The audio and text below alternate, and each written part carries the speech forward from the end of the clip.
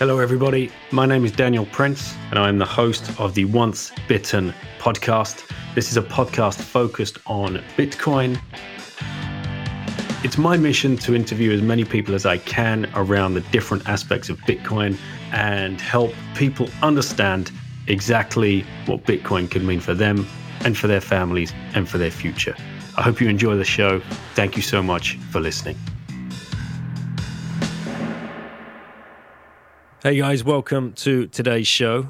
Slightly different this week, mixing it up a little bit. I think you'll enjoy it. I sit down for a Bitcoin podcasters roundtable episode. I invited some other Bitcoin podcasters onto the show. We got John Vallis from the Bitcoin Rapid Fire podcast, and we have Keyvan Dhavani from the Total Bitcoin podcast, which I think you really enjoy. I wanted to get some guys together to talk about, well, what I find is when I listen to other podcasts, I hear lots. Obviously, I hear lots from the guest, but then I end up kind of wanting to hear a little bit more from the host. So this way, I think we get into some good discussions about, the people that, well, certainly for these two other guys, because they've been doing it far longer than I have, how it's affected them, how speaking with certain people, affects their behavior and their thinking and shapes their thinking and gets them thinking about the future. And, kind of the lasting effects it's had on being exposed to some of the people that we've been lucky enough to be exposed to. So that's the theme of this episode. I hope you enjoy it. I'd love to get some feedback on it. And because I'm thinking about making it more of a regular thing. So any kind of feedback would be much appreciated. A little bit of housekeeping. Want to give a quick shield to Real Vision again. $1 is going to unlock 30 days of all of their content. You can go and check that out. I think it's a no-brainer.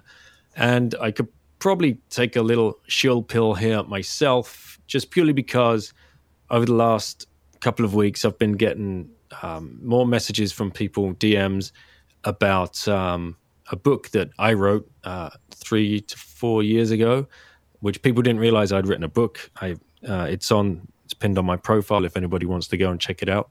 It's called Choose Life, and it's about the journey, the transformational journey that I and my family went through after quitting and leaving a career and taking our kids out of formal education and choosing to world school them, and how anyone can do that. It's not a book saying, hey, look at us, we're all fancy, we did this thing.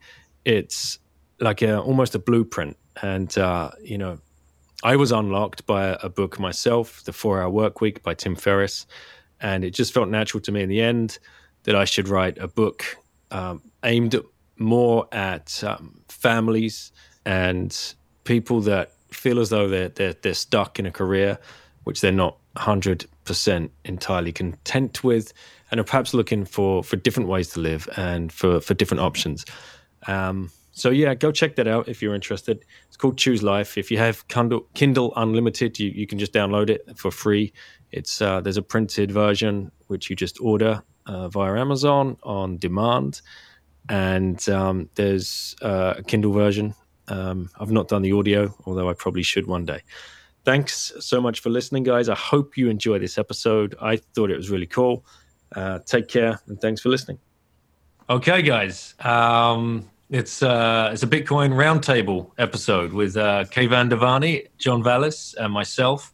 We're going to be talking about how our past guests have influenced our thinking and what we're thinking for the near and long-term future.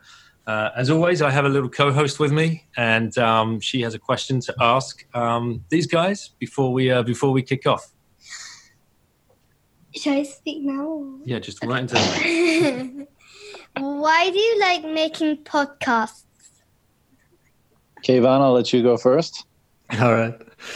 Well, it was always, I saw it as my mission, if you want to call it that, to like all of you podcasters, like to educate, to inspire other people, because I think Bitcoin is such a super important thing in our lives right now, and it is so beyond maybe our imagination and comprehension what we can do with Bitcoin in the future on every level we can imagine.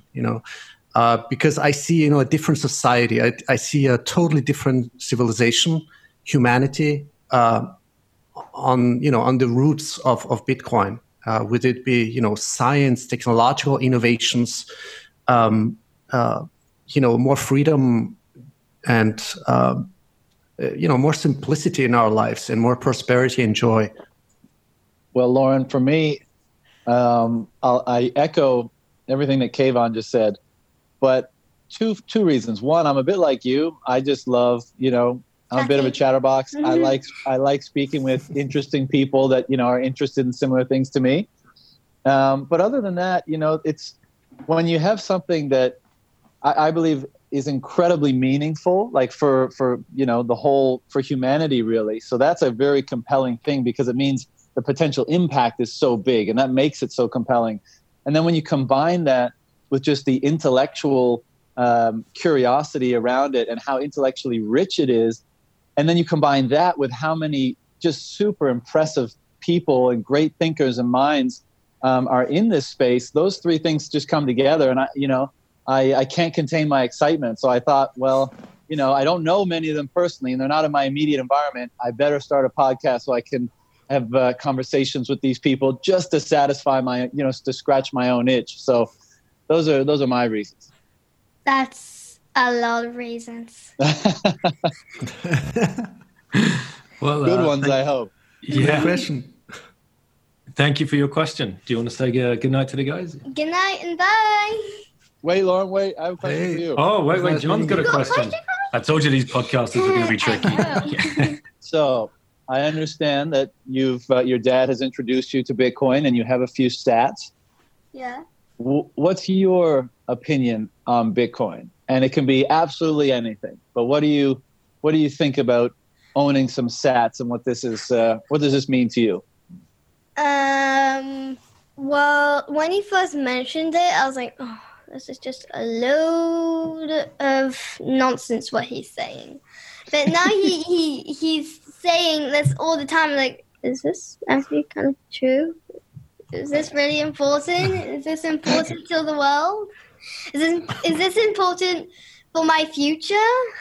And good question. It is important for my future. It's important for everything. So.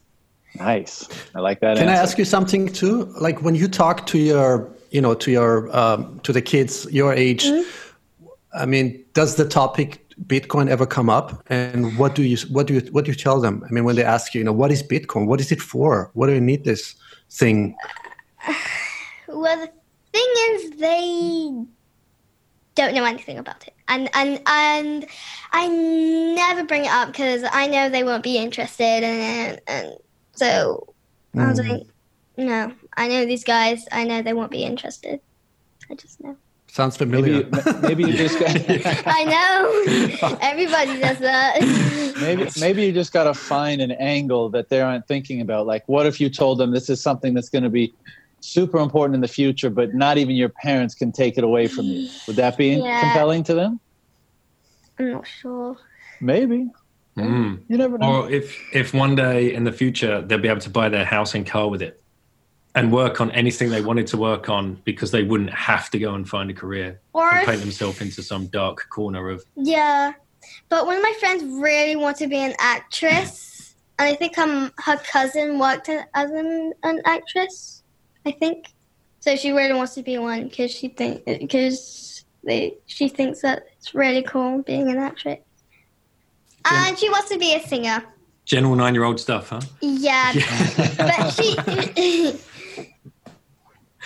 But she wants some money because she wants to adopt 4 kids, which take away thousands and thousands and thousands of money. I'm like, money. Yeah, there you go. Thousands of dollars. Bitcoin. Just buy Bitcoin. Bitcoin fixes this. So for any 9-year-old kids out there that are thinking about growing up and adopting 4 kids, they should start sucking sats, I think is the Yeah, message. I need to tell her this now. Next time we go on the phone call, I'm going to tell her this. Okay. But I don't think she is, because she's just going to be playing The Sims. Well, maybe she'll be able to buy The Sims 10 when it comes out if she buys Bitcoin now.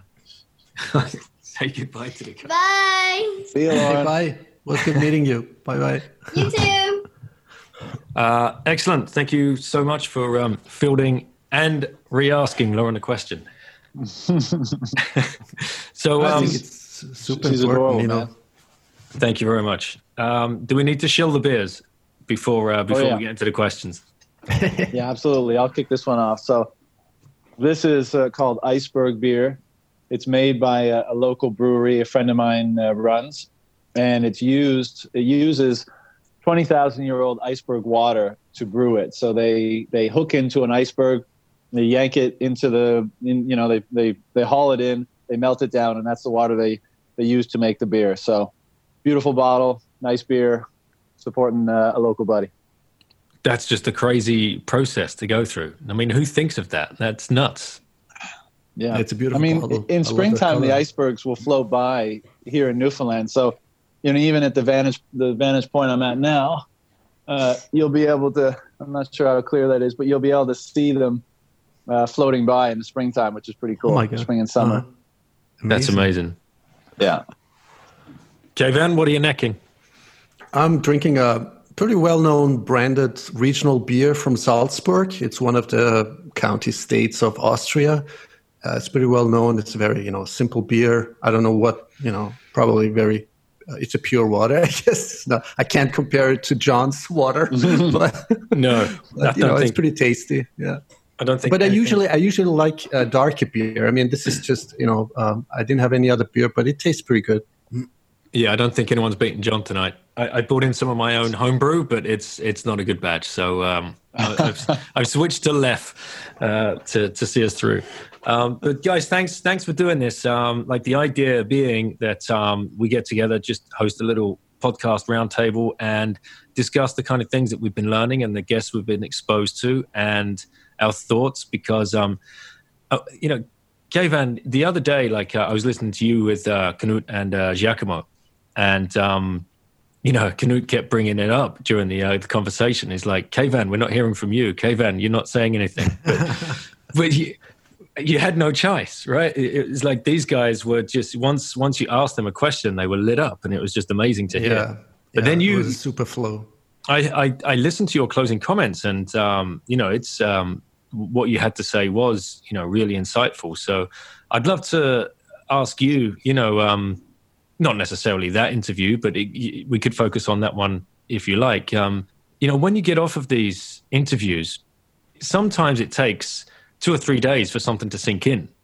And sometimes you have to re-listen, and you're like, whoa, was I asleep during that answer? But, there's so much information being streamed at us that it's crazy. So do you have any thoughts around that? And some of the guests that you could pick out that have stood out for you, recently? One of my last interviews was with he has a pseudonym name or anonymous. His name is Obi-Wan. His face, I don't know if it's his real face on Twitter, but Obi-Wan Ketubin. So I'm not sure. So me and my girlfriend, we were talking. I showed him his picture. I said, "Listen to me. This guy looks like sort of a Mr. Spock, but with white hair, or sort of an extraterrestrial guy from another planet, but totally wise, full of knowledge and depth. The Twitter threads that you can read it's so dense, so condensed, so pure content. And I usually I have to read or re-listen, as you said, multiple times till I can absorb it, digest it, and somehow translate it into my own comprehension, because it's again my perspective. So I try. I have some of my core questions. I'm trying always to somehow to find an approach. And if you listen to my interviews, there's a couple of questions which I always ask. It's like, okay, yes, why Bitcoin? That's a fundamental question. But I've never seen if we could just, I would just, that's the reason I thought it would be great if the three of us could meet too. It's funny because when Daniel mentioned that, I had already thought about that a couple of days ago. Like, that would be awesome, like to really go into a holistic, discussion and talk and change the perspective. So the question I'm trying here always to ask is like, what is the future going to look like? Because we are trying, to inspire, to educate, to talk to people, to give them some kind of angle, And I'm like, can we translate it into a visualized motion picture maybe, or into a narrative? Like, what is the day-to-day life going to look like on the monetary root layering of Bitcoin? Because, we are confronted with so much passive attitudes. People don't have time. People are tired. They have a 9-to-5 job. They have children. They have responsibilities. So I really have empathy. I empathize, as you do, with all the people around us. Where are they going to, take the patience, the inspiration, the passion, the joy? Like, this is something that it cannot be controlled. This is a real fundamental shift and perspective change. It could be a really breakaway civilization, because that's the only thing we can achieve with this. We have no other option. I mean, when we look around, this is so surreal what's going on right now. And you had recently with Gigi on, and I had him on to a couple of times, and he always said, "Hey, you got to be patient." And he's got so much knowledge. I mean, remember when he told us, like, when he told you about this technology. The technology is already so advanced that they can construct or reconstruct your face according to your voice or whatever. So he has super background insider knowledge, which I think he cannot partially talk about because of whatever confidential non-disclosure agreements. It's so centralized, the current structure. It's so super centralized, and if I may say so, it is so super criminal on every dimension, every level we can think of. Whether you call it nation state, government, central banks, the military-industrial intelligence complex, every structure you can think of, where does it derive its legitimacy? That's my core question. Where does the legitimacy come from when all the members, the structures of the central banks are politically untouchable, legally unaccountable, and criminally immune? With all the damages and consequential damages that we've seen and encountered ourselves, so much pain and suffering, which way are we going to go? There is only one option, and that is Bitcoin, because that's the root of the whole total structure which keeps it together. So once we create this new monetary root layering, as I call it, whatever you want to call it, then the old structures and the old systems become obsolete. And I actually had a dream about that. Funnily, on that day when my father died, in that very morning, that's so weird. I got to tell you about the dream. A few hours before, that was a year ago on 18th of December, a few hours before my dad died, I had a dream. It was so vivid. Because there's seldom, a dream that I can tell you so much exactly in detail.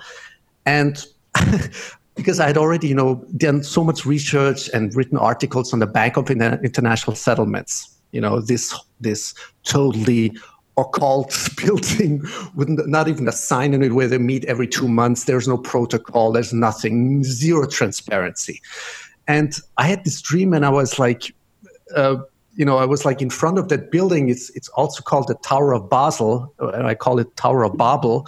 And it just evaporated like a light, And once I woke up, the nurse of this pension home called me up and said, yes, she informed me my dad has died. I'm like, this is so weird, because I went then over the oceans in my dream, and I had this dream as if this old structure just evaporated, just became obsolete. Whether it was about Bitcoin, but it was, or not, I don't know anymore. But it just, it really intrigued me. So the question is, how much time do we have left? Because there's always this thing that people tell me, you got to be patient, 10, 20, 30 years. My question is, do we really have that much time? I'm not a doomsday type, I'm not a pessimist. I'm actually very, very optimistic. There is only one chance and one opportunity. And that is, if we can just speed up, accelerate the critical adoption rate, people finally understanding why Bitcoin, that would be so fundamentally, a game changer. Yeah, man. Well put. Incredible. How about you, John? What's been on your mind lately? I mean, some of your episodes you've been putting out, like I'm going to mispronounce his name, Maxime Bernier. Yeah, Bernier. Bernier. Yeah, or Bernier. Bernier in French pronunciation, but yeah, Bernier in English. Yeah. Wow. Like, we now have Bitcoin podcasters reaching politicians. Mm-hmm. And not only that, like politicians that are in, he's the lead of his party, right? This is crazy now. This is like, can you explain to the guests how you got to have this conversation and how you felt leading up to it and how you felt after it? Yeah, well, just very quickly how it came about. I mean, I've always, I don't think I've ever voted. I've always just thought, politics was, bullshit, basically. And, whether that's, I was cynical about it. And anyways, I was outside the country for most of my life. So, I never went through the hassle of, doing a proxy vote or what send-in vote or whatever it is. But I came home in November of 19 and I saw, I don't watch I don't watch TV. But I saw my mom had the news on, and it was a clip from the debate, which was the leadership debate for Canada. And so you had the leaders of the, I think it's probably 5 main political parties. Now there's really only 2 main, the Liberal and the Conservative, and the other 3 are a bit more fringe, but they're not as fringe as, say, like the Libertarian Party in the US, at least not all of them. But nevertheless, I heard him speaking, and to my mind, he just was speaking very plainly, very truthfully. He sounded very rational and logical. And I thought, oh, how about that? Like a politician who's saying, addressing the actual, subjects that should be addressed, the real issues. And he was talking about debt and, free speech laws and, a very, very libertarian sort of platform, let's say. And I thought it was interesting, followed him at Twitter at some point, and he just, he keeps pumping out stuff, whether it's a little video he does or sharing articles.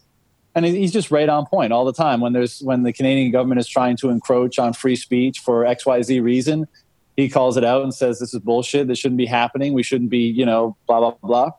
With monetary policy, same thing. With immigration, he's not anti-immigration, but, Canada has a very liberal immigration policy. And he's just saying for economic and cultural reasons, it should be scaled back, So right now, let's say we do like 350,000 a year. I think on his platform, he was saying like something around 200 to 250 would make more economic sense just based on job figures and all this kind of stuff. So, all that just to say, he seemed pretty reasonable to me. And then I noticed in the news media how he was absolutely destroyed. Like people were calling him racist, xenophobic, homophobic, like, anti this, anti that. And I was, I'd seen it before. You see it with, maybe with Ron Paul back in the day, or if any of you guys follow Jordan Peterson, same thing. You listen to him speak and there's none of that there. But in the media, people are just so vehemently opposed to him and using these outrageous characterizations of him to slander him. And I noticed that with Maxime, and I was like, wow, this is ridiculous. And then I just happened to see a tweet where he's talking about Austrian economics one day and Keynesian economics, and he was trying to educate his audience about the differences there. And I'm not super well versed in the Austrian school of economics. I think the Austrian school, at least to my mind, is just if you give economics, some objective thought, if you introspect a little bit about it, you contemplate it, that's what comes out. And so I don't think people need to study Austrian economics. I haven't done very much at all, but I think now I'm reading more Austrian economics just to see like how other people who wound up at the same conclusion are articulating their thoughts about it. And anyway, so I reached out to him on his website, and I just said, hey, I appreciate what you're doing, the ideas you're trying to proliferate. I'd love to have you on to talk about, the Austrian Keynesian dynamic, as well as some other, economic issues that aren't being addressed in the dialogue today. And a few days later, his team got back to me and said, this is, Maxime said this is something he'd like to do. So, we set it up, and the chat was wonderful. We talked about some issues that were relevant to Canadians.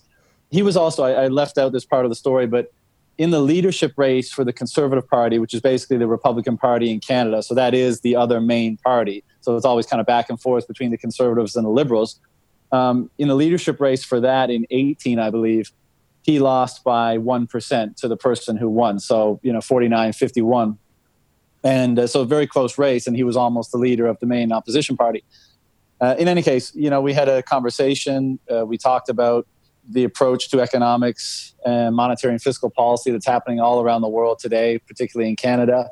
Some of the issues that he had the courage to address when he was running for the leadership that no other politician would even touch.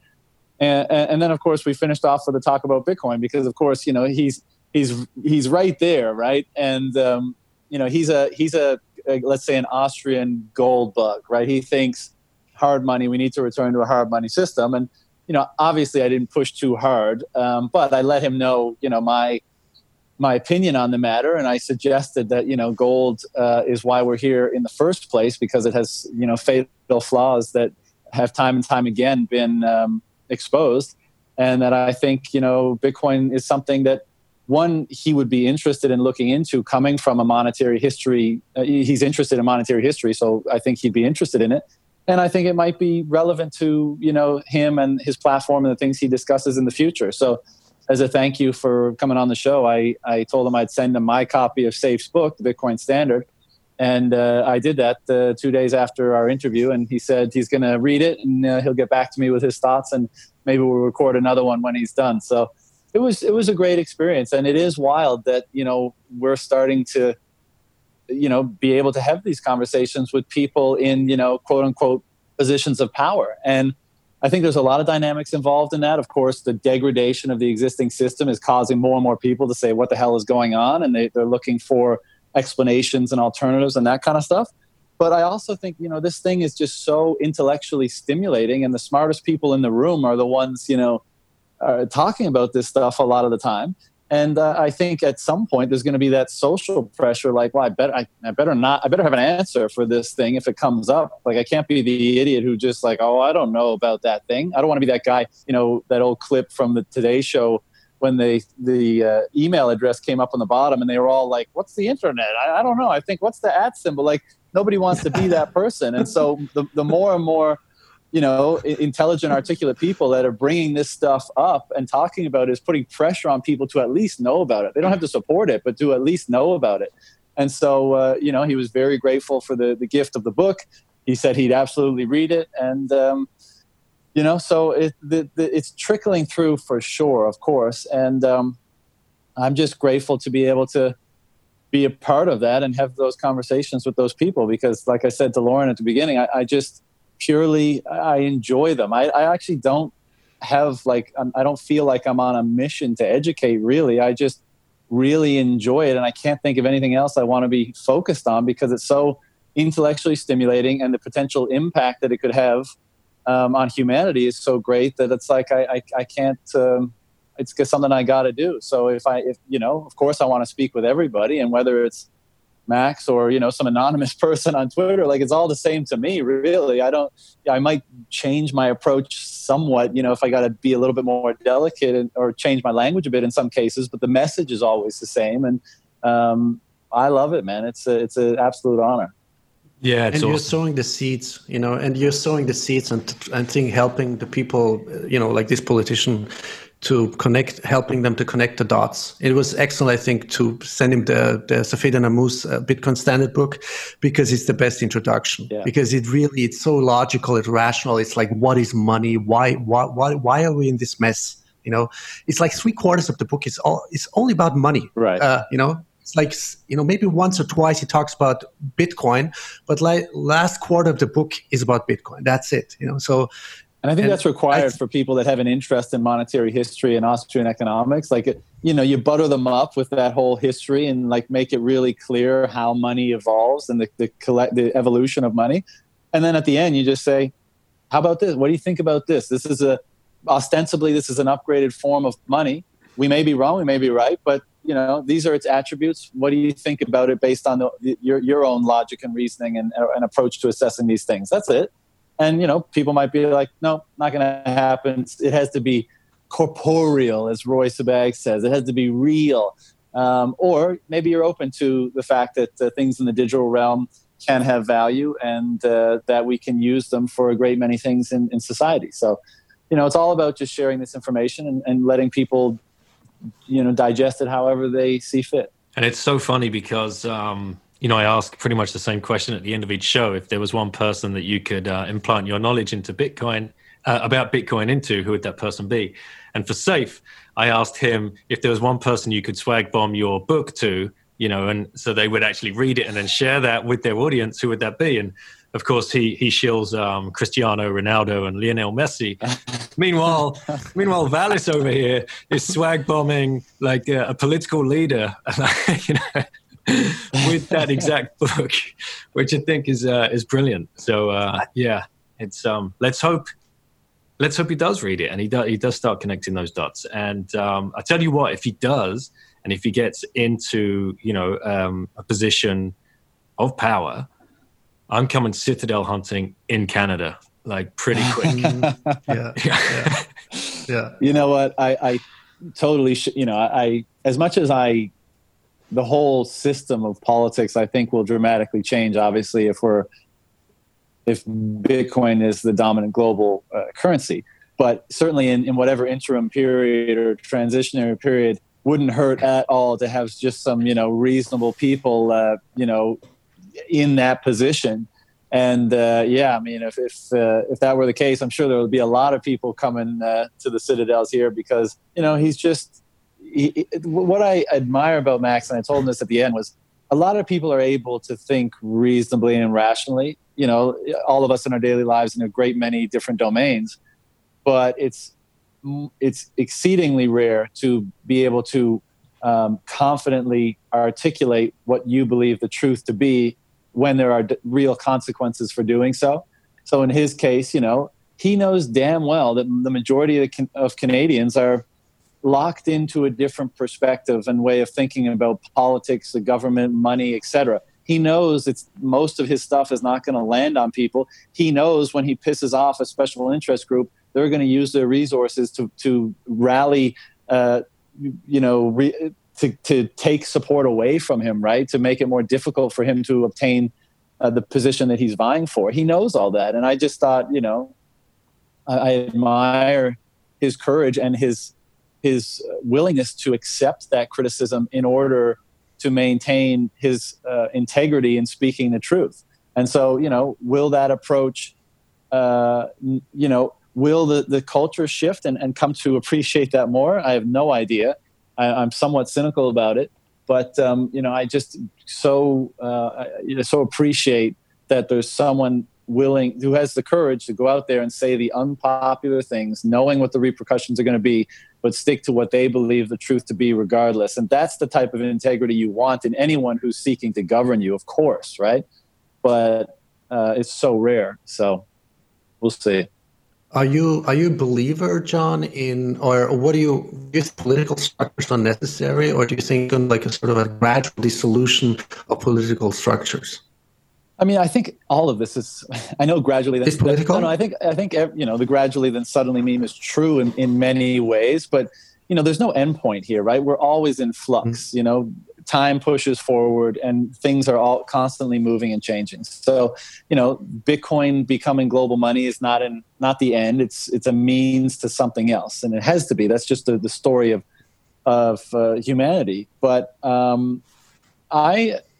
I believe, pretty strongly that the biggest determinant of structures that emerge in society, in particular government authoritative power structures, are directly predicated by the attributes of the money on which that society is built. And so, whatever drawbacks there are in the money that's used, structures will emerge as a workaround so that money can be used. And so, there's many examples of that. I've discussed them a bunch on my show before. But if Bitcoin becomes global money, then a lot of the structures that are a result of the drawbacks in monies that were previously used will dissolve because they'll no longer be necessary. And so I'm not even I don't put a label on myself like an anarchist, like no government, whatever, individuals, emergent property of individuals acting in their own best interest. Who can know these things? I just know that because the money is the fundamental mechanism on which we organize our interaction and cooperation, that whatever, it lifts us up and it limits us simultaneously. And so whatever drawbacks that the money has, here's an example, right? I think Bitcoin is a tremendous upgrade in money, so much better than gold. And obviously we don't even get started on fiat, but so I think that's going to lift us up tremendously, and it's going to dissolve a lot of different structures and intermediary structures in society. But let's wind the clock forward a bit, right? Once there's a thriving colony on Mars, for example, then one of the drawbacks of Bitcoin will be that, the confirmation time, right? Because the time it takes for information or light to travel to Mars will be longer than the confirmation time, and that will be a vulnerability for people on Mars using Bitcoin, just as an example, right? And so at that point, that attribute of Bitcoin, that inherent property, will become a drawback that requires a workaround. Now, maybe the workaround is an entirely different currency for Mars, or maybe it's some sort of satellite system that allows messages to hop on each other more quickly, a la Lightning Network sort of design. Who knows? But the fact is that at certain point, we will always push the boundaries of the money that we use, because we will never stop trying to optimize the way in which we cooperate with each other, because it is literally the way in which we actualize our potential as human beings in an infinite world. There's no limit to that process. We will continue doing it until the end of time, because we live in an infinite universe, and our desire to optimize how we extract potential from that universe is the money, and we will always seek to optimize it no matter what. So we may get like a great 100 years out of Bitcoin where we're operating within the limits of what it provides, because it's such a huge upgrade that there's lots to work with. But at a certain point, we'll reach a limit and the drawbacks will become evident, and then we'll need workarounds. And so I just think that's been the entire evolutionary process of money, is using the best thing available and using a workaround for the attributes that aren't optimized or ideal. And a lot of times those workarounds ultimately are fatal, and so or at least extremely detrimental. And as a result of those workarounds, we get governance structures in society, or facilitating structures, in this case, like banks and warehouses for protecting gold and that kind of stuff. So I don't know what the future of governance looks like, of course, but I think we negate the need for a lot of it by using a better money, because that dictates what structures we need in order to make it work and to make our cooperation work. So I don't know if that answers the question. Yeah. I sometimes joke around. Actually, I'm serious. I always ask the question, when does the state of Wyoming, secede from the United States or any other state? So, Michael Krieger, he writes really awesome articles on localism, really succinct articles. You should read. He just published a couple of new ones. And what I see with Bitcoin is that, it will accelerate this process of localism. We're going to go more into sort of private contractual communities with it. You call them municipalities, little towns, communities, localism. So this progression, from centralization to decentralization to distribution or distributed localism. This is something I think we're going to thrive, because the most exciting aspect, it's like sort of an inner child dream that I have, is like when we're seriously going to go to space, like all these technologies that, whether they are visible, or being, let's say, published or publicly visible, and I'm like, how much potential is there, within humanity to develop all these technologies? You just, talked about Bitcoin on Mars or whatever, and I'm like, by that time, I'm pretty sure once this monetary revolution is being granted, or we push it more forward, then we will have technologies that is just beyond our imagination, and this is what I see, and there is no other way out of this. It's funny. I'm reading Hazlitt's Economics in One Lesson at the moment, and you're both nodding your heads. You both clearly read it, but he starts off with the story of the fallacy of the broken window, and that really started resonating with me. And just quickly sum it up, a baker has his freshly baked bread and pastries and whatever else in the window, and a young hoodlum runs past, throws a rock through the window and smashes the window.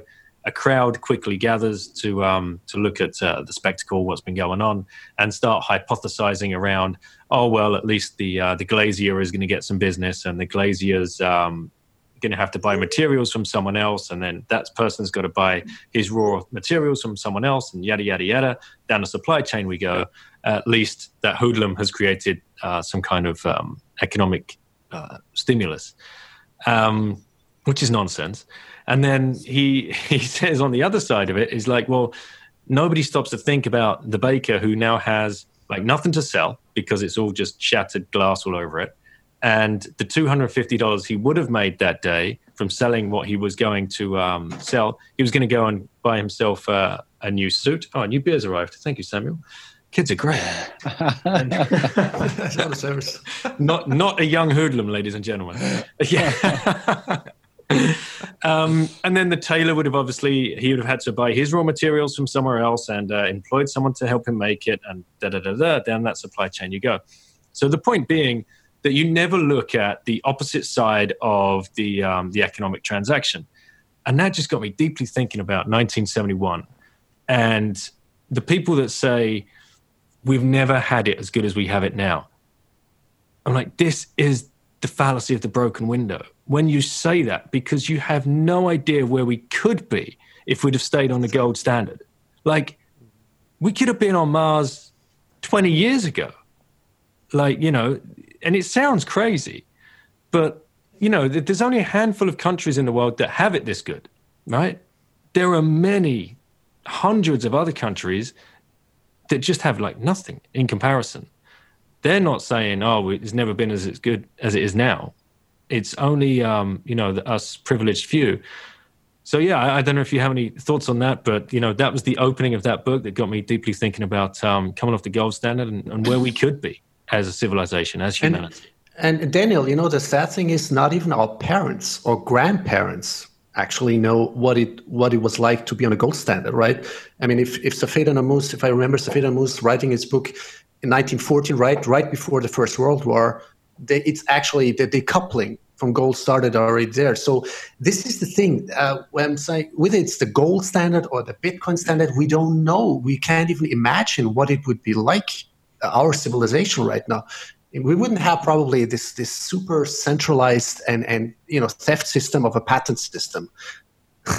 We really went deep into the rabbit hole of the patent system and what kind of technology is being confiscated. And, I'm like, where would we be? Would we still be, after more than 100 years, still be like burning fuel? Seriously? This is the question. I mean, on every other level, like electronics, computer, yes. Information systems, yeah, we are like, we got a supercomputer in our palm of our hands. But where's the other technologies? What if Nikola Tesla had been allowed to, wasn't suppressed or whatever, because they couldn't put a meter on it. I don't know, but so if the story is true, J.P. Morgan saying to Nikola, well, can you put a meter on it, on this technology? And he said no. So so you can't profit out of it. So where could we have been? because, money at the end of the day, what is it? Again, it's first of all, every probably economist would say it's a medium of exchange, first of all, and then store of value and unit account and global settlement layer. But it's the one thing that balances out supply and demand. It's the price signal. It's everything. That, and by the way, Ben Kaufman, you should, by the way, maybe invite him on because he just published his article on Bitcoin and the boom and bust cycles and the root causes. Really smart guy. We had him on March 5th at the Value of Bitcoin Symposium in Vienna, where I moderated this discussion with one or two Austrian economists and two Bitcoiners, with Sven Schnieders and Manuel Anders, who also did, the stock to flow elaboration on Plan Bs. And it was really funny, because it was about like, the question was, can Bitcoin outperform gold? And Sven Schnieders, the guy's like 23 years old. I don't know what I was doing with 23, but he's like super smart, super intelligent, and written a bunch of articles. And he says, well, the gist of it was like, the mess where we're in, it's because of gold that we got the fiat system, and we cannot. And his thesis is that that we cannot have the free market. We cannot sort of have the free market first and then decide, to go on Bitcoin. He said we need Bitcoin in order to have a free market, and it made total sense. Yeah, I think absolutely. We've never had free markets because they were always corruptible, manipulatable via the money, and then after that level of corruption has been concerned, then via all the power that the control of the money conveys. So, all these people today claiming that capitalism and free market capitalism are, the reason for all our ills. It's nonsense, but it's a hard one to fight, because we'll say, oh, well, we've never had, a real money on which to base a free market system. And they'll say, oh, well, we've never had real socialism. Everyone who screwed it up before was doing it wrong. So, those arguments don't play super well. But I just to go back to what you were saying before about the quality of a money and how that influences society, couldn't agree more. But the thing is because we can't answer that question, where would society be right now if we had a different money? It gets, that question gets deleted basically, because you can't have an answer for it, so it's not really relevant to ask for most people. It's not it's not worth the time, But I agree with you that the money does dictate tremendously the society you get. And look at the WTF happened in 1971 website.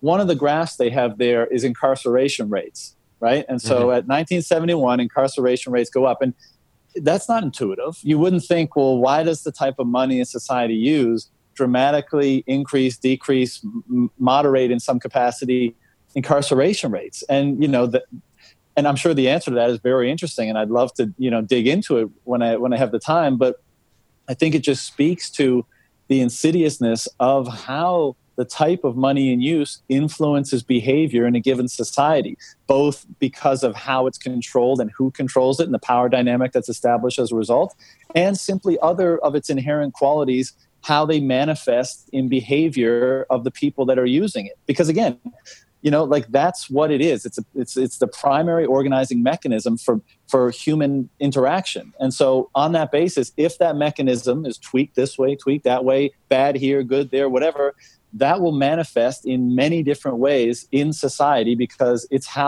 going to form the basis on how we interact. And to the point of, I ask the question on my podcast all the time, what is money? And Kayvon, you were just, articulating it a little bit.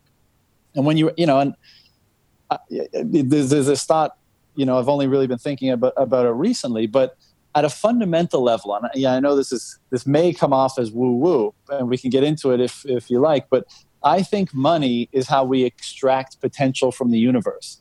We do that by how it facilitates our cooperation, how it fulfills our wants and needs.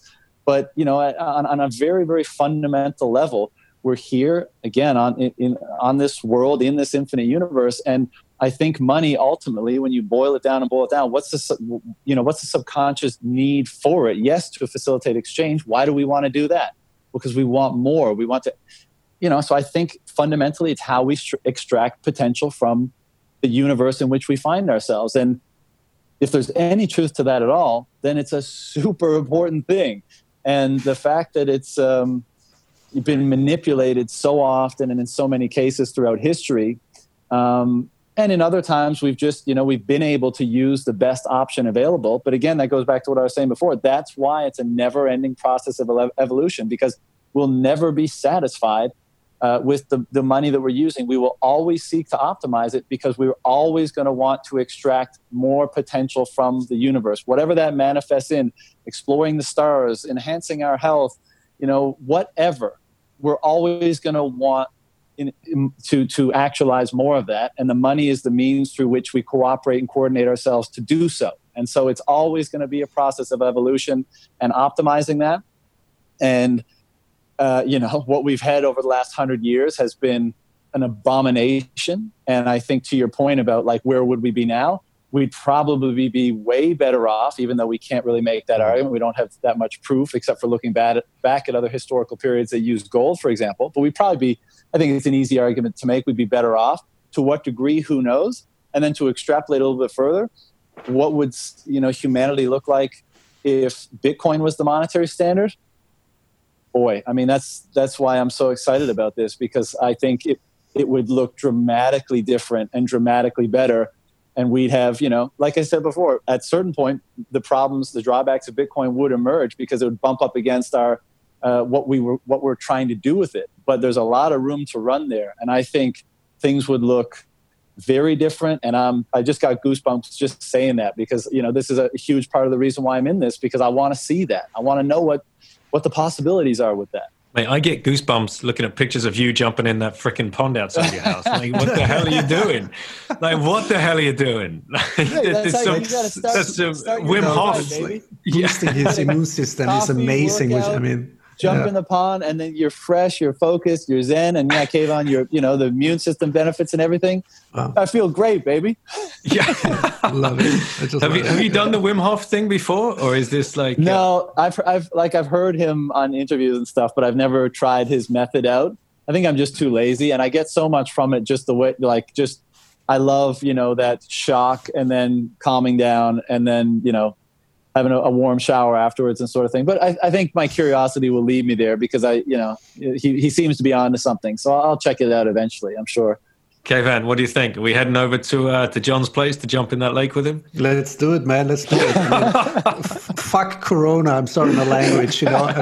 Seriously. If you listen to Dr. Shiva, I wish there would be more rational, logical thinking scientists who adhere to the ethical principles of science and medicine, and it's beyond strange what's going on.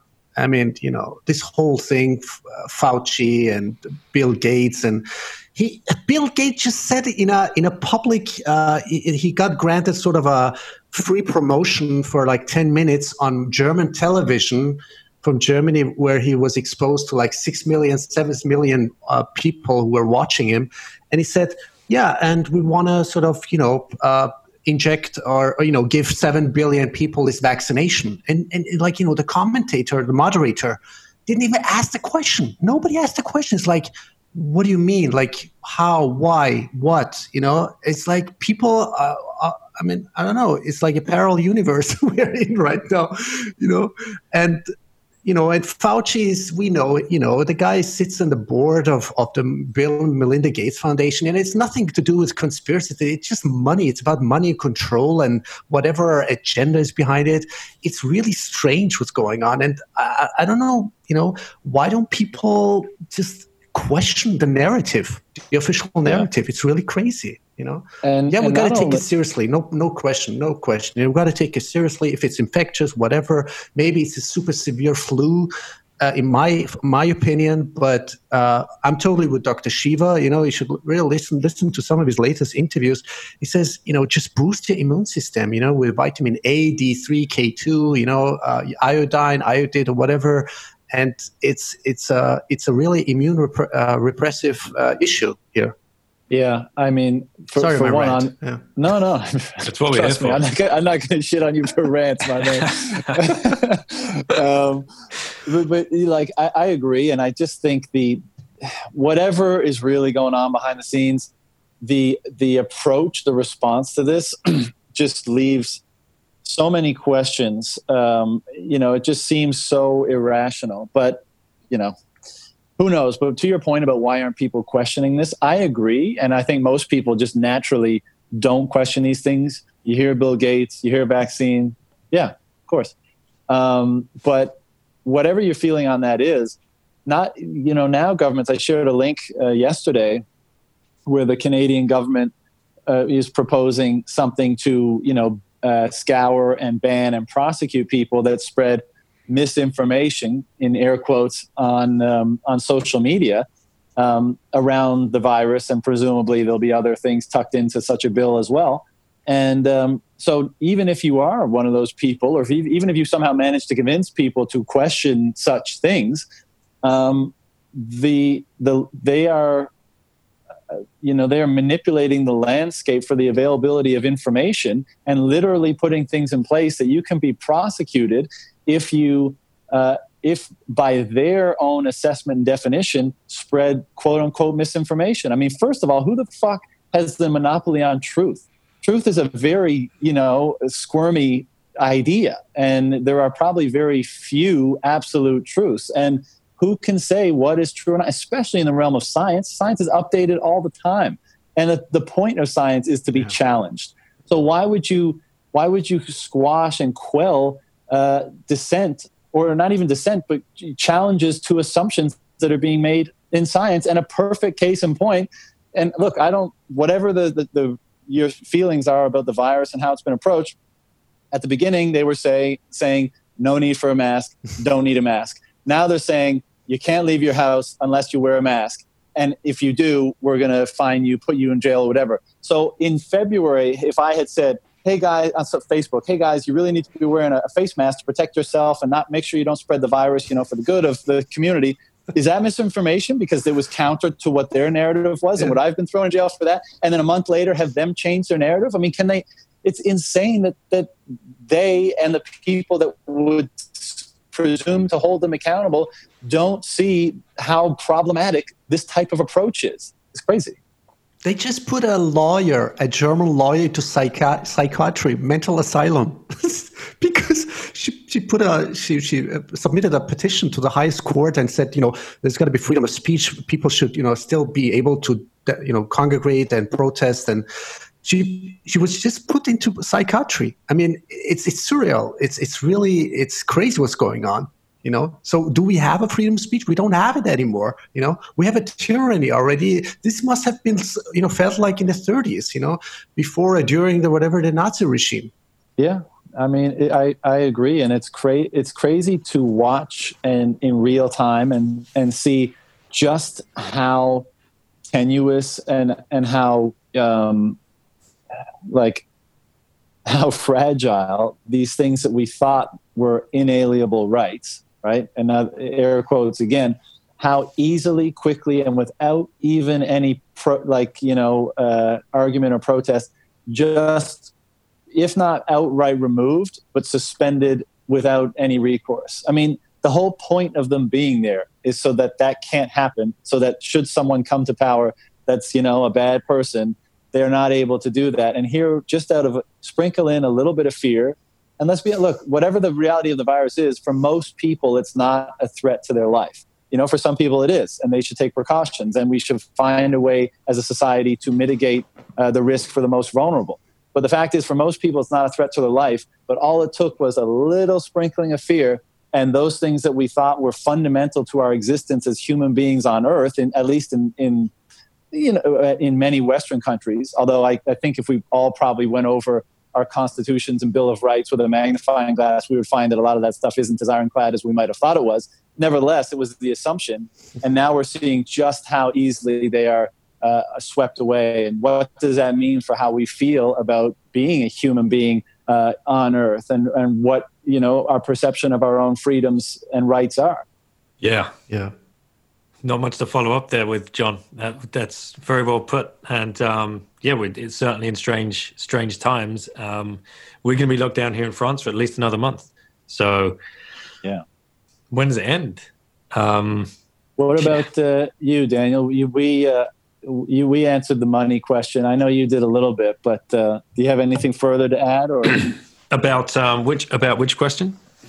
Well, actually, about both. I mean, I guess you just answered that one, and that you're just kind of locked down and waiting to see. But actually, as an expat, and obviously a family man, also. I mean, like, what kind of feelings and thoughts do you get as a result of this? Because for all of us, we're having to deal with the realization that our worldview is going to need to change in light of what's happening in many ways. But I mean, in particular, like, that your freedom may not be as guaranteed as you might have thought. And I don't have a family, but I can certainly imagine that if I had, you have 4 children, right?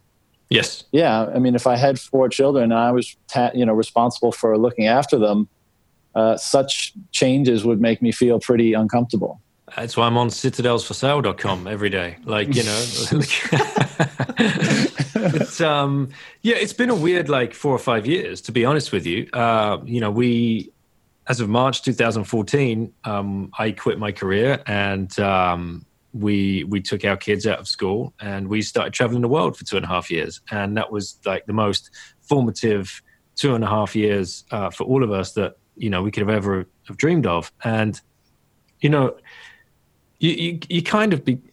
It sounds like a bit of a foofy thing to say, but, global citizen after experience something like that. You see, so many different countries, so many different cultures, meet so many different people, and you realize human beings are just human beings. It doesn't matter where they come from, who they are, what age they are, what color they are, how tall they are, how short they are. It's just human beings living on this planet together. And then 2016, as a Brit, but I've not lived in a country for almost 20 years now, but the whole Brexit thing to hit. And you're like, God damn, what? What the hell? What's this actually all about? What's all this? And that was fueled by hatred. That was fueled by fear. Like you said, John, just sprinkle on a bit of fear. Pick a few targets and just keep sprinkling on some fear. It doesn't matter what the actual truths are, because you can never find them. And, we're going through that, and we decided to settle down and live in France for a little while so we could get the kids back into a schooling system so they could get an immersive language learning experience. So now they can all speak French. And going through the last 2 years of, are we even going to be allowed to live here? If Brexit happens, if Brexit happens. And then it just got kicked down they kicked the can down the road again, and then again, and then again. It's like, what are the ramifications of this? And now all of a sudden, this whole COVID thing, now we're all locked down in our homes, and no one's talking about Brexit anymore anyway. And we're just all talking about you're not even allowed to leave. We're a family of 6. You can't congregate in more than a crowd of 5 people here, right? So that disqualifies us from even going out. Even if they're family? It's just, they change the rules all the time. And we have this slip of paper that we have to tick a box and sign each time we leave the house, and it only has to be for necessary things like your food, and you can only exercise within a kilometer of your house, and in groups no larger than 5 people, and all of this kind of stuff. So all of the worries about Brexit leading up to this kicked to the side, man. Just a drop in the ocean, nothing, absolutely nothing. And, so what is my thoughts about the future and being a father of 4 kids? And, it's pretty natural to see why I'm so far down this rabbit hole and into Bitcoin and the ethos of, the sovereignty and looking after your own money and having it, stashed away as a hedge against this financial system that we've all been born to. That's, for me, the clearest thing I can do as a parent to protect myself and my family and my kids, but not just my kids, right? My kids' kids. I think I put a tweet out recently. I didn't find Bitcoin. Bitcoin found my great grandkids, and that's the way I see it, right? That's nice. That's the way I see it. And my whole conversation with Saif was about time preference, and having a low time preference is just so key. We've been drummed up into this consumerist frenzy. John, I saw your picture the other day, of you on a Christmas morning holding your Super Nintendo. and brings back. Is that what it was? Yeah. Nintendo, yeah. And it brings back great memories, right? Great memories. But then think back to our Christmas mornings, like when we're 8, 10, 12 years old. I remember that, like underneath the Christmas tree, you could barely see the Christmas tree. It's nonsense. Yeah. Like, when did that happen? It's crazy. It really is. And when you think back about like this consumer-driven lifestyle, this consumer-driven frenzy that we've all been, we've just walked straight into it without even realizing. I mean, think about walking into a shopping mall right now. This disgusts I prefer me. not to, but no, the thought, like, you watch a movie and like in a movie scene is like the parking lots are jammed. There's people in the malls. Everyone's there just buying shit, going around there. Everyone's walking around with like a Starbucks in their hand or something. You're like, fuck, this is nuts. Like, what the hell? I agree. And I think, partially due to that time preference piece whereby people are going to be more incentivized to save. And so that will change the kind of consumerist landscape that exists in the world. But I also think that like all other things, moneyness, let's say, and real estate has moneyness and art and, so many things. I think so much of that is going to go to Bitcoin because for all the attributes that everyone is familiar with, and also because it will be one of possibly the only store of value that is, if not impossible to confiscate, extremely unlikely because it's so hard. And so what kind of an interesting dynamic will we have when moneyness, value, non-utilitarian value is sucked out of the world around us and put into this digital realm? I think the world around us will become less expensive because that monetary premium will come off it. And I think it will become more austere, but in a very good way. We'll be surrounded by, things that less things we don't need of low quality and more things that lift us up of high quality. And the remainder of our, of our savings, of our individual and collective wealth will be in that domain that is untouchable. And that dynamic that will be created there between those two variables and of course, probably many more, I love imagining what kind of what that would look like in practice, to have a world like that where we're satisfied with less, but we're all better off. And, the world around us lifts us up more than the one that we're in currently does. And, yada, yada, yada. But I share those sentiments about just the kind of disgust of our current approach to consumption and how we value or don't value certain things in our lives and in society. And I think that's apt and ready for change. So our protest is engaging in this ecosystem and in this this thing that is Bitcoin, and the rest is that's the best thing we can do.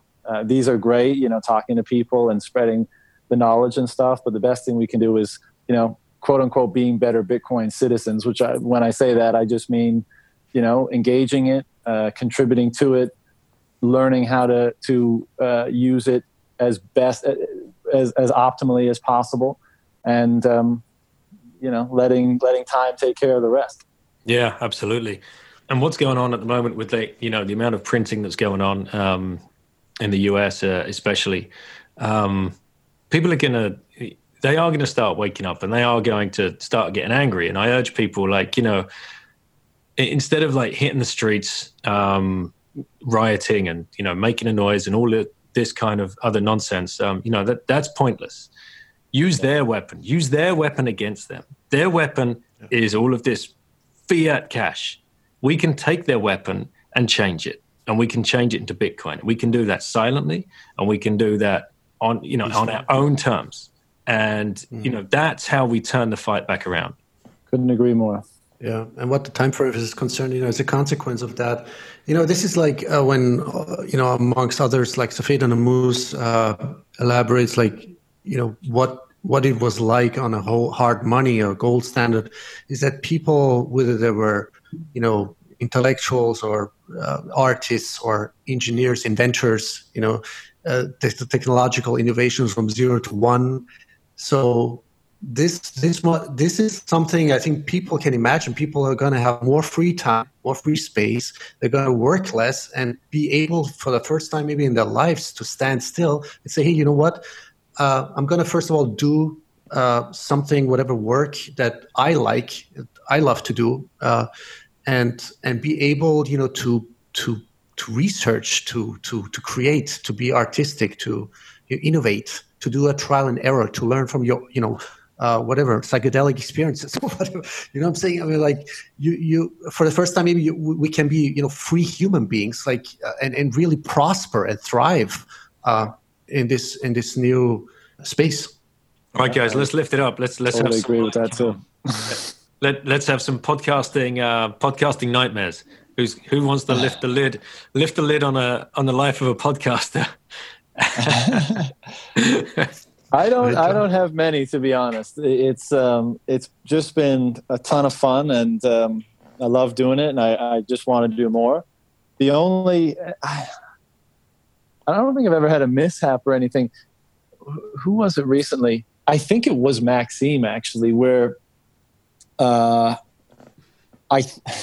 had thought that it didn't record my audio because I had started recording the meeting way before he joined. And when I was looking at the files later, I played it just to make sure there was audio there. And I was like, oh, shit. And I fast forwarded a bit and there was still nothing. And I was like, no. Oh, no. And I was like, well, I guess I'll just publish like his dialogue and maybe there'll be something beneficial in that. And then thank fuck, I just messed up and I didn't get to the right spot and it was all fine. But I can't say there's been any nightmares, man. It's just been a pleasure for me. So I've had a few like that where just something's still been plugged in and like the audio is not coming out of where it should be coming out of. And I'm like, no, what the fuck? No, there's no way I'm going to get that guy back. That was the best conversation ever.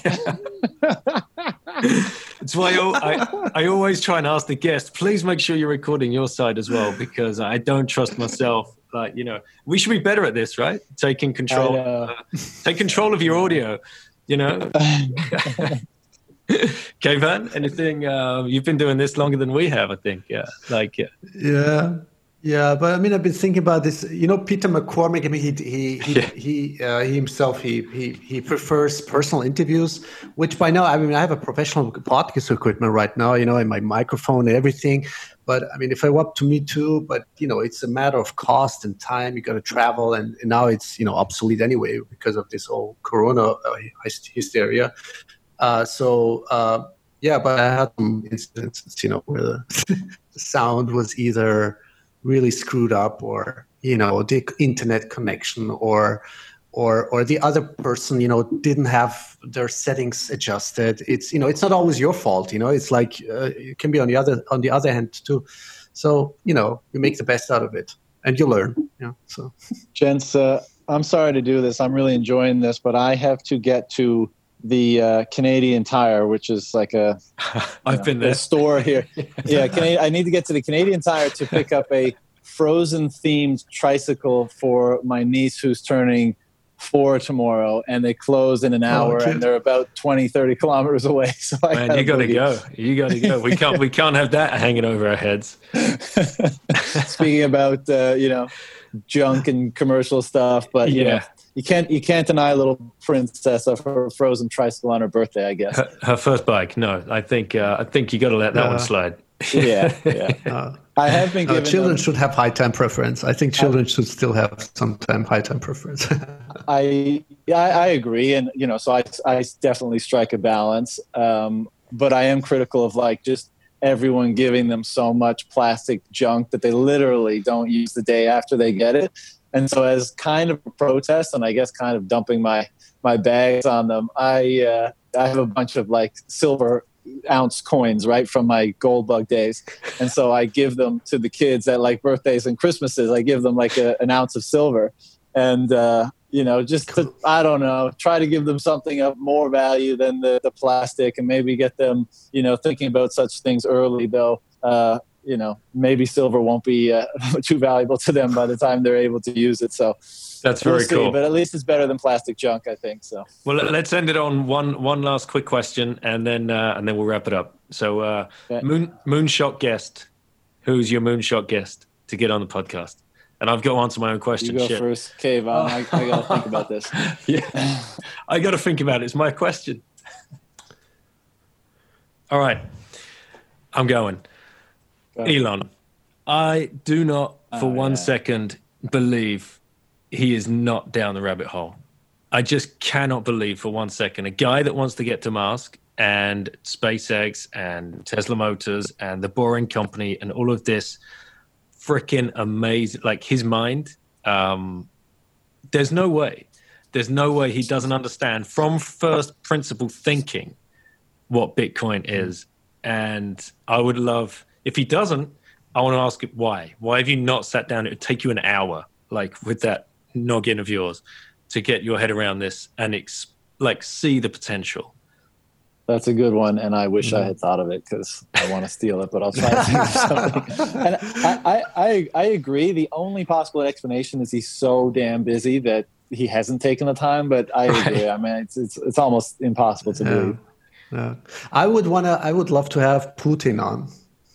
I know it sounds weird. Weird, but nice. He's changed because a lot of people tell me, after so many decades, the guy has changed somehow. His attitude, his demeanor, his the way he talks. It just, I don't know. It's really weird. So there are some people who know him personally or have met him, and it's interesting to hear those observations. Like how he is transformed personality-wise, after so many decades. And the guy's, he's very knowledgeable. I mean, I know his background, whatever, his KGB or whatever. And but there are some questions I would love to ask him. Man, that'd be awesome. I always blank on these questions because I basically need a list of people I'm going to forget whoever. But the one that comes to my mind is the Dalai Lama. I would be interested in sitting down with him and talking and getting his opinion on the role of money and human potential and all sorts of different things. And that will probably make for an interesting. And of course, I'd show him Bitcoin as well. So massively. You remind me of a classic scene in Caddyshack right now, where Bill Murray tells a story about playing golf with the Dalai Lama. So. Classic answer. All right, guys, we've got to leave it there. And Kayvon, I'm very jealous of you. Very envious that you clearly have a lot of Star Wars movies to go and be catching up on. And you can find out who Obi-Wan Kenobi is.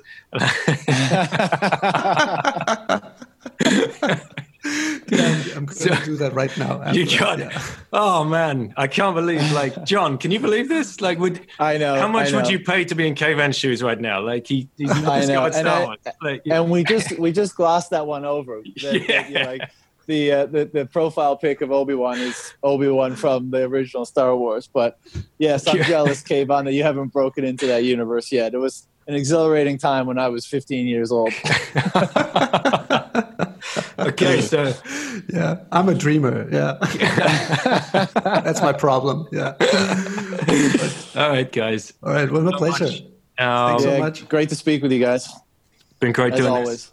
And let's do this in a month or 6 weeks time. And once you've spoken to the Lama, you've spoken to Putin, and I've got Elon on, we can discuss. Then we can connect the dots. I'm sure.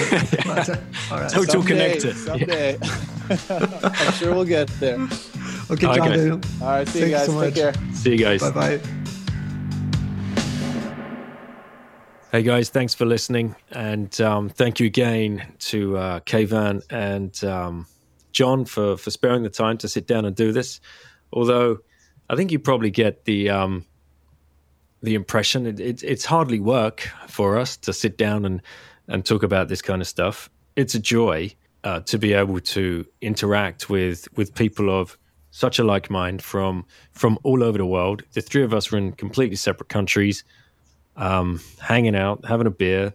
I'd never met Kayvon before. I'd only met John up until 3 weeks ago when he graciously accepted to come on my podcast before. We'd had no interaction with each other at all.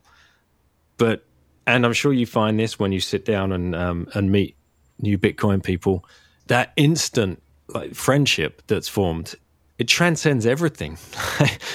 Nationality, religion, race, religious beliefs, political beliefs.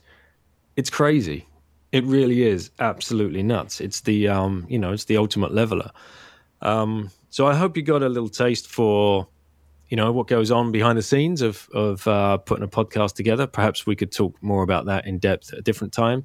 But more importantly, being exposed to the kind of people that we get to speak with, and like John is like talking to like the leader of a political party in Canada. This blows my mind. Keyvan, the people he's had on his show, it's crazy. I've had the good fortune to speak to some of the biggest names in the space, and I only started a podcast 9 weeks ago.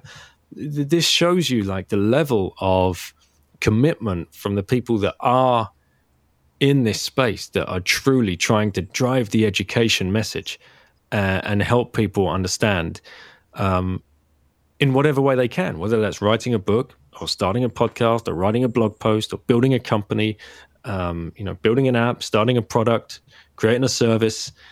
There's so much going into this right now, and everybody seems to be, for the most part, naturally there are always going to be a few bad apples, but for the most part, everybody pushing in the right direction, and the level of collaboration is untouchable from what I can. I mean, if I think about any other business or any other sector, legacy business has always been built on competition, a competitive nature, and kill your competitor, outmaneuver your competitor as quick as you can, or just buy them as quick as you can. Classic M&A, create that invincible moat. And like John was talking about, like create patents around like the service or product that you're building. That doesn't seem to be happening in the Bitcoin space, and I hope that's the way for a long time. We see way more collaboration between companies and certainly podcasters and authors. It's only a net positive for the whole space. So yeah, reach out to myself or Keyvan or John, and float some ideas around topics you might want us to talk about next time. If you think this is a good format, we'd love to get some feedback. If you think we could handle a few more guests on another larger roundtable, then throw some names in the ring. Everything's an experiment at this point, and open to lots of suggestions and feedback. So don't be shy. Thanks for listening. Reach out on Twitter at Princey1976. As I said at the start of the show, if you're interested in my book, it's Choose Life. You can find that on Amazon. And look forward to the next show. Take care. Stay safe.